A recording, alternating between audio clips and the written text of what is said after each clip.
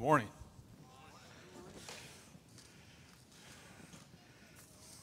Taking it old school today. I like that. So taking it old school today. I like that. Took me back.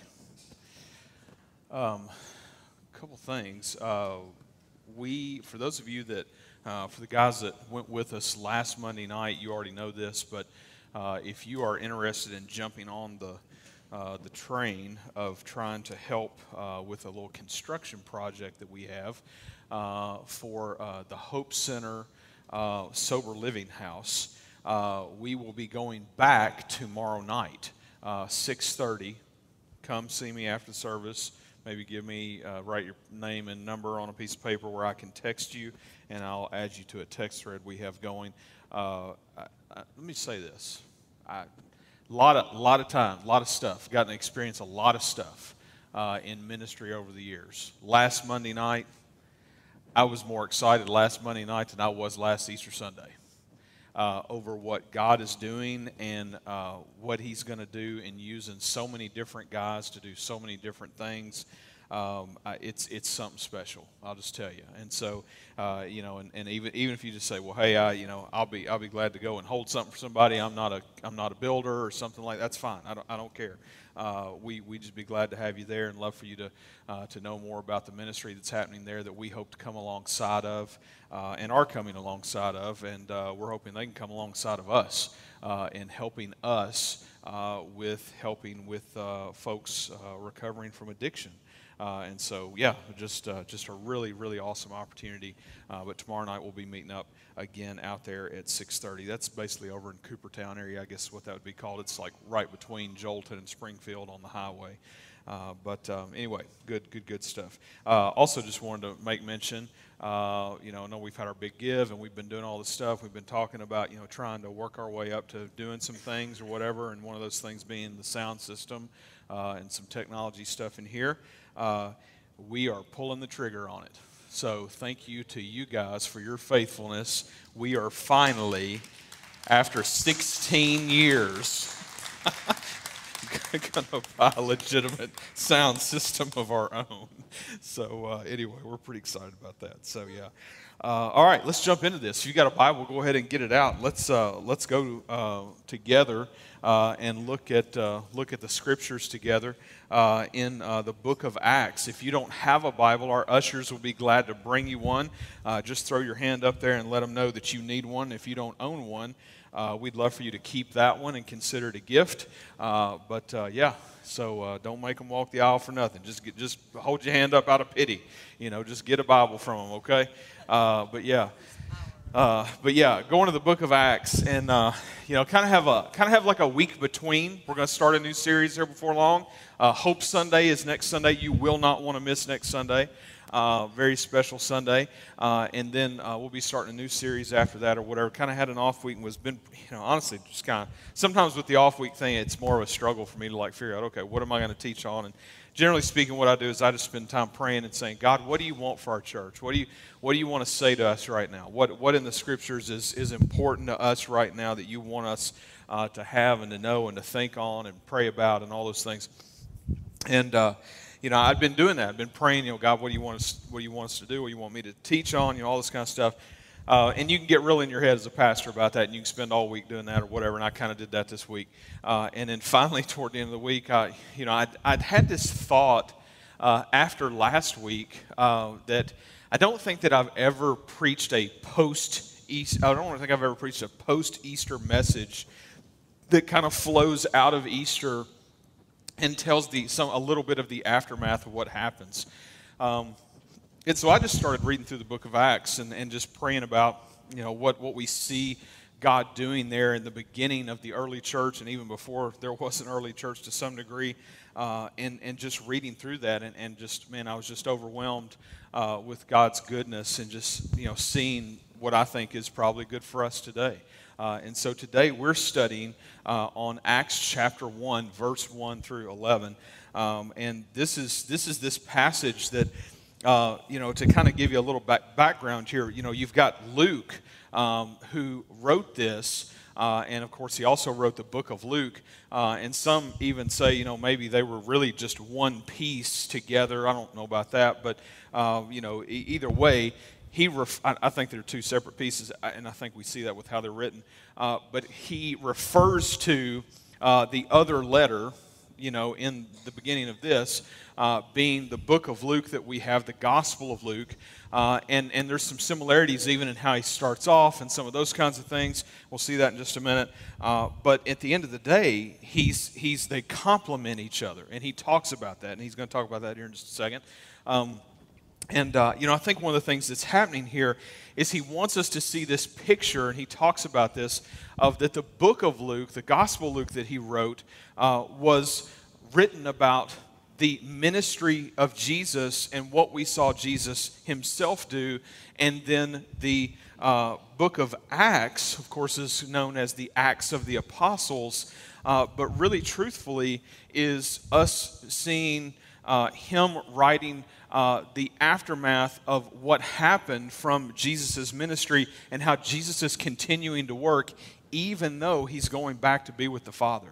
And so there's some, one of the things he's doing here is helping us to see that there's a little preparation that Jesus is doing before he goes back to be with the Father, and then he goes back to be with the Father. We're going to get to see all of that today. Let's look at it. Acts 1, verse 1, and it says this. It says, in the first book, he's referring back to the book of Luke, hence why I don't think they're one thing. It says, O Theophilus, I have dealt with all that Jesus began to do and teach. And by the way, Theophilus right here, it's obviously like a name that is given. The truth is, though, we don't know if this is a name that is given and it's an odd thing, but it's kind of a highly debated deal amongst scholars or whatever, of, is this a specific person, or is this a in general name given to people in like a symbolic way, as anyone who might ever read this as a seeker looking for the truth, which is interesting, and I don't have a dog in that hunt, but basically we don't know if there's an actual person, but both books start with him referring to, addressing Theophilus. He's like, oh, Theophilus, kind of a thing. And it's, and either way, we'll take it. And we're going to go with it. We'll start again. It says, in the first book, O Theophilus, I have dealt with all that Jesus began to do and teach until the day when he was taken up. After he had given commands through the Holy Spirit to the apostles whom he had chosen, he presented himself alive to them after his suffering by many proofs, appearing to them during 40 days and speaking about the kingdom of God. This is really important stuff, I think, for us in our faith, and just in understanding even a little bit about the after the resurrection and all that sort of stuff. And by the way, Luke is the king of using the word resurrection. He uses it more than anybody else in Scripture. He uses it actually more times in the book of Acts than it's used anywhere else, and second, right behind it, is the book of Luke. But here in this passage, Luke is kind of giving this, like, here's what happened after the resurrection, and he even talks about how Jesus, the proofs of Jesus coming and showing himself, and basically Jesus did that to strengthen their faith, that they would believe that he did not just die, but he rose again, and that after rising again, he spent some time there. And Luke actually gives us that he spent 40 days, which of course is like this great biblical number that we see 40 days this, 40 days this, 40 days in the desert. Jesus is tempted. We got, 40 days and 40 nights of rain. We got, there's, it's 40, 40, 40 all the place. ESPN, took it from the Bible, I think. It was 30 for 30, isn't it? I got that wrong. Sorry. I really thought I did something good, like on the fly, and I was like, wait a minute, that's wrong. But what we have here is we have Luke giving us these pieces. And in verse 2, I want you to look at that. It says, until the day when he was taken up after he had given commands through the Holy Spirit to the apostles whom he had chosen, then he presented himself to be alive to them after his suffering by many proofs, appearing to them 40 days and speaking about the kingdom of God. This is really cool stuff because Luke is setting the stage for us to see something that is happening and something that's about to happen, which is that there's going to be the completion of a promise. There's going to be a completion of a promise that God has been making all along, that Jesus would do something, and then following that, there would be something else that would happen.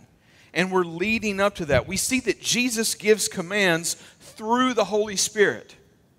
Jesus gives commands through the Holy Spirit.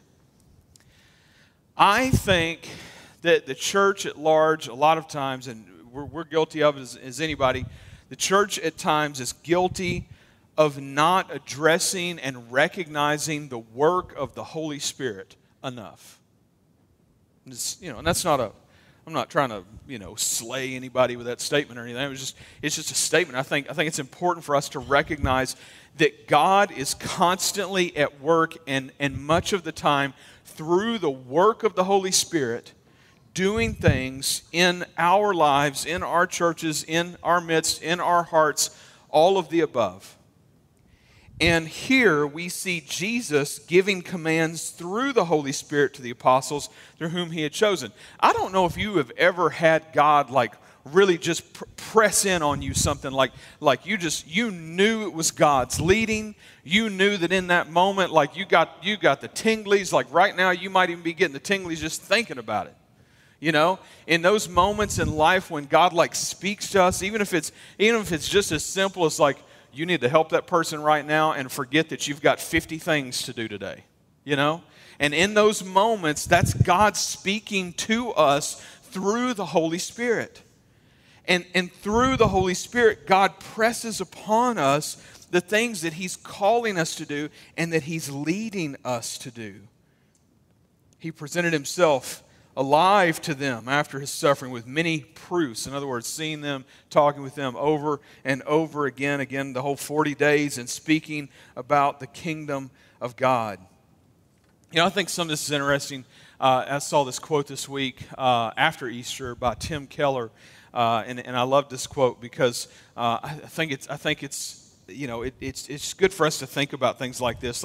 You get into conversations of how do we know that Jesus really did die? How do we know that Jesus rose from the dead? And all these kinds of things. How can we just trust in that? I want you to think about how skeptical we can be about something that happened that long ago. But think about being a skeptic at that time. And think about being one of those people who were around Jesus, who saw Jesus, one of the disciples or whatever. Here's the quote from Tim Keller. It says this. It says, "The early Christians did not believe because they wanted to believe. They didn't believe just because it was an inspiring story.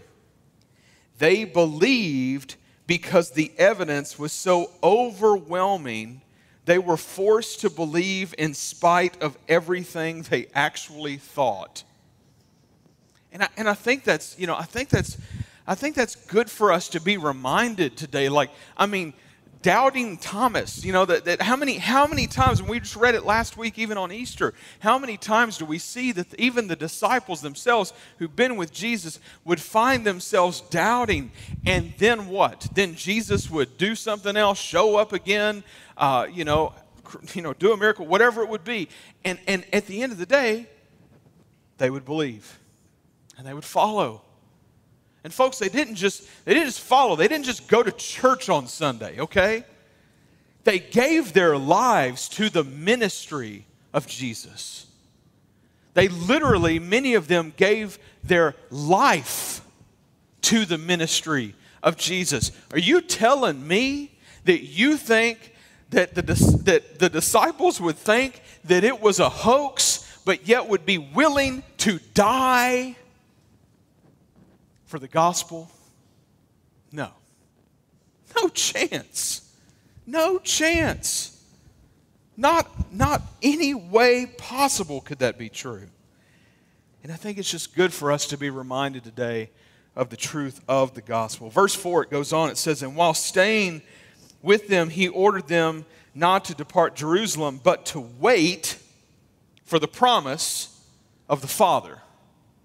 To wait for the promise of the Father. It said, "Which he said, you heard from me, for John baptized with water, but you will be baptized with the Holy Spirit not many days from now." If you have children, one of the joys in life is making them wait on things. One of my children's in here. I love making my children wait on things. We get in the van and we're going out together as a family. You want to know what the first question is? Where are we going? Don't know. Don't know. And a lot of times the truth is at the beginning of that journey, we don't know. Okay? Just being honest, like we don't know. Like we're getting closer to the interstate, and we're like we going north, we're going south. Which way are we going? We're going to Nashville. We're going to Clarksville. We're going to the gate. We're going to Kentucky. Where are we going? And at the end of the day, then eventually we start to formulate a plan, and sometimes it starts with the direction. We're just like, well, let's just go this way, but it's so great getting to make them wait. I don't know what it is about that.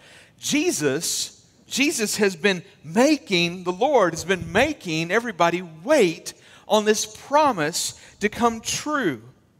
This promise that he begins to describe in verse 5. He says, "For John baptized with water, but you will be baptized with the Holy Spirit not many days from now." Not many days from now. I can imagine have been one of the disciples to have heard Jesus say that, to have been hearing and understanding that there's some promise coming, that there's something that's going to happen. And then all of a sudden, Jesus has finally let the cat out of the bag, that it's going to be many days from now.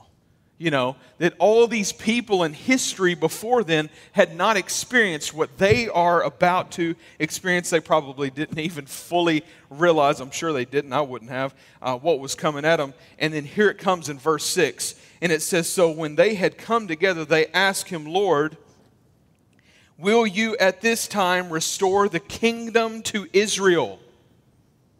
Now this just shows you the disciples, and we love them. And the Lord loves them. We know that too. But it just shows, it's really a reflection on us, because this is the way we think. They're still in the mindset that God is going to do something for their kingdom on earth. That their little Israel kingdom, that God's people kingdom, kind of thing, that he, they're waiting for him to still make them, political giants, and no one will be able to stand against them, and all these things, and the Romans will come, and it won't matter, and, they'll have all their weapons, and we'll still take them down, and all that stuff, because Jesus came, and he died, and he rose again, so that we would be powerful.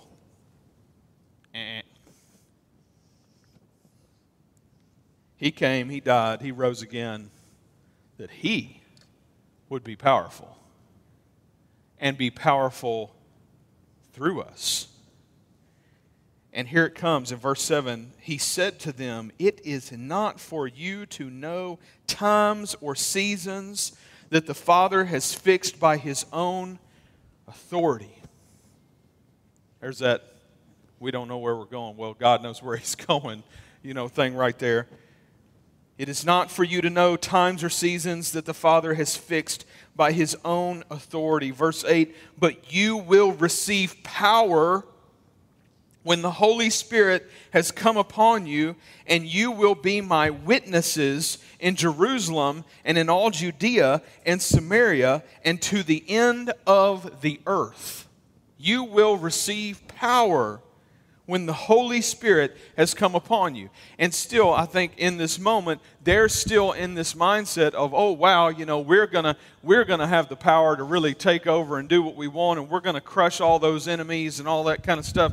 And the truth is he says, I'm going to give you power for what? I'm going to give you power when the Holy Spirit has come upon you, and you will be my witnesses. He doesn't say, and you're going to be the baddest army around. You're going to be my witnesses. I'm going to give you power to be my witnesses in Jerusalem and in all Judea and Samaria and to the end of the earth. And throwing Samaria in there, by the way, definitely levels the playing field that every ethnicity, basically everybody on earth, if there was any doubt, that the Lord loves them all. And we do too. And in verse 9 he says, and when he had said these things, as they were looking on, he was lifted up, and a cloud took him out of their sight. And while they were gazing into heaven as he went, imagine the sight of that, behold, two men stood by them in white robes. Always some dudes coming in some robes, right? Listen, if any of you ever walk up to me on the street in a white robe, I might run. Okay, you know. I'm just going to do that for you. Thank you, Brandon. You're welcome. And, verse 11, and said, men of Galilee, why do you stand looking into heaven? This Jesus who was taken up from you into heaven will come in the same way as you saw him go into heaven. Folks, he's coming back. He's coming back. All this stuff that we're worried about right now, guess what? He's coming back. Guess what? In the end, we win. Got to go with some friends this week, eat lunch. They were betting on the Masters. I won't name any names. Some of them are in here. But they were betting lunch. Who's going to buy lunch, whatever, you know. And it was funny because, you know, they're picking out, they're asking me if I want in. I'm like, I don't want in. I don't even know who's playing in the Masters. I started to say Tiger, and I'm like, oh, wait a minute, he had a wreck. So that he's not, I don't think he's playing right now. And so, but, you know, they should let Michael Jordan play. I bet he'd beat them all. But he'd be betting on it too. I can't stop. But so... So they're doing this, you know, and then funny enough, I was over at somebody's house a couple days ago when they had the TV on, and it was showing who was in the Masters, and it was showing who they're already sending home. And the guy, and again, I won't name him, but the guy who picked the one that got the first pick was at the top of the list of people going home. And I thought, man, he's on his way to buying lunch right there.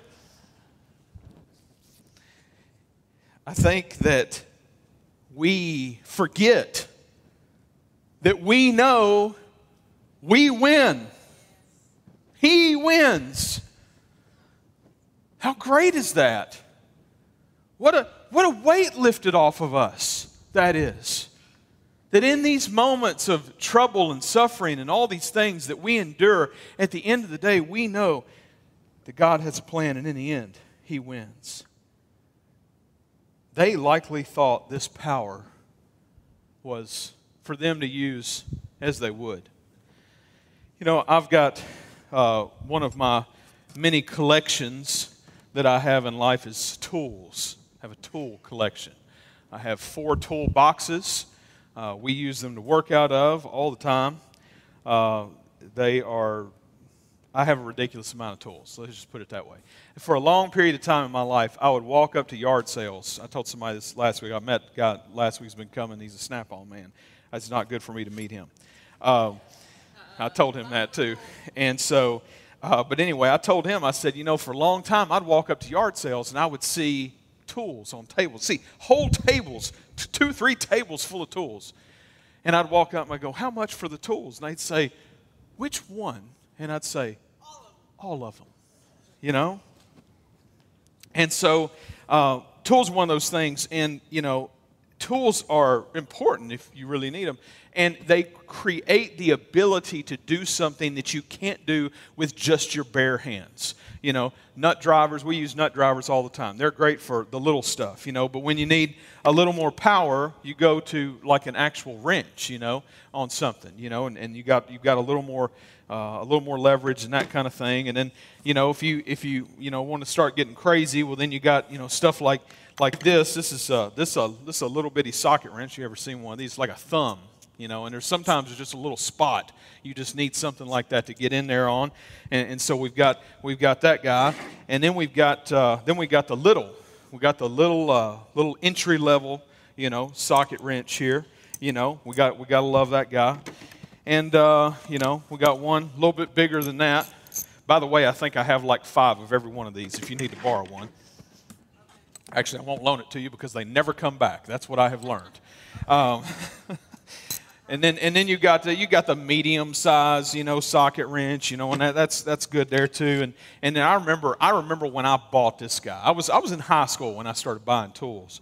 And I bought this guy back then, and man, I have used this thing so much. Honestly, it needs to be taken apart and cleaned, and actually probably have the innards replaced or whatever. But that's a good one for like really getting on it. And then I remember the day I bought this one. I bought this one with a friend of mine who just got married. We were like 19 years old, and he just got married. And he looked at me and he said, "I can't believe you're buying this." And it was a set. This was part of a set. He said, "When you're married, you won't buy stuff like this anymore." That's not true. That's not true.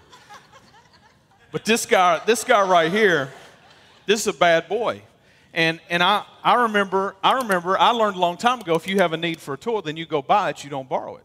And so I went, and of course I was 19 years old and working 10 jobs and going to college or whatever I was doing, and I had money, and so I went and I bought this set with the sockets, and some of the sockets are big old things, and they're meant for working on like the front end, and I needed this to work on the front end of a Bronco that I had back then, old yellow Bronco, if you remember that one. And then you've got this Mac Daddy, the torque wrench. Now, this is interesting because you set how many foot-pounds or inch-pounds of torque you want here, right there, and then when you get it to that spot, it'll click, and you know it's there. This is what you need for working on motors and that kind of thing. So we've come a long way from being able to do this to that, and I think this is a pretty good representation sometimes of what we look at in our lives of like the power that we have to create change around us and in the lives of other people. But I think the truth is that we completely leave out the Lord, and oftentimes we don't mean to, but we're not seeking the Holy Spirit to lead us through life. And we need God to lead us through life. And when God leads us through life, this stuff is fine. But when God leads us through life, we have stuff like this.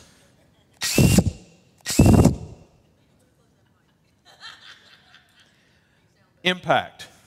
Listen, I'm jealous of this because I have impacts, but they are all pneumatic, where they have to be hooked up to an air compressor. This is obviously a cordless impact, where I could literally go outside while y'all are singing the last song of the service and you not know I left, and I go out there and take all the wheels off your car, and I don't have to have any extension cords or nothing. But that's the big boy right there. I think we miss on the power of God by not seeking God. We miss on the power of God by not seeking God and asking Him to lead us and to speak into our lives. You see, Jesus here in this statement of it is not for you to know the time or seasons of the things the Father has fixed upon His own authority, but you will receive power when the Holy Spirit has come upon you. He's saying to them, you trust me. Trust in me. Trust in me that I will give you the Holy Spirit and He will lead you with power. Not our power. I'm talking about God's power. In fact, the Greek word right in there, dynamis, is the word used in this passage for power that we see used many times describing the Spirit's working as the gospel is going out. And I think that what we love powerful things. Especially us dudes, we love, horsepower, rah, rah, rah, And we love the thought of like the most powerful, what's the fastest, what's the, whatever thing that we can get our hands on. And at the end of the day, usually we want that for our own sake. And God is saying, I want to give you this kind of power to go out into the world to be my witnesses, that people will know about me. And that's the thing that we're the most scared of. And we're like, oh man, I gotta like share Jesus with somebody, I don't know. And we're over here, we're like, oh well, let me tell you about, I go to church every once in a while if you want to go to church with me. All right, that's it, that's fine, we'll catch you later. Instead of, like, God, will you lead me?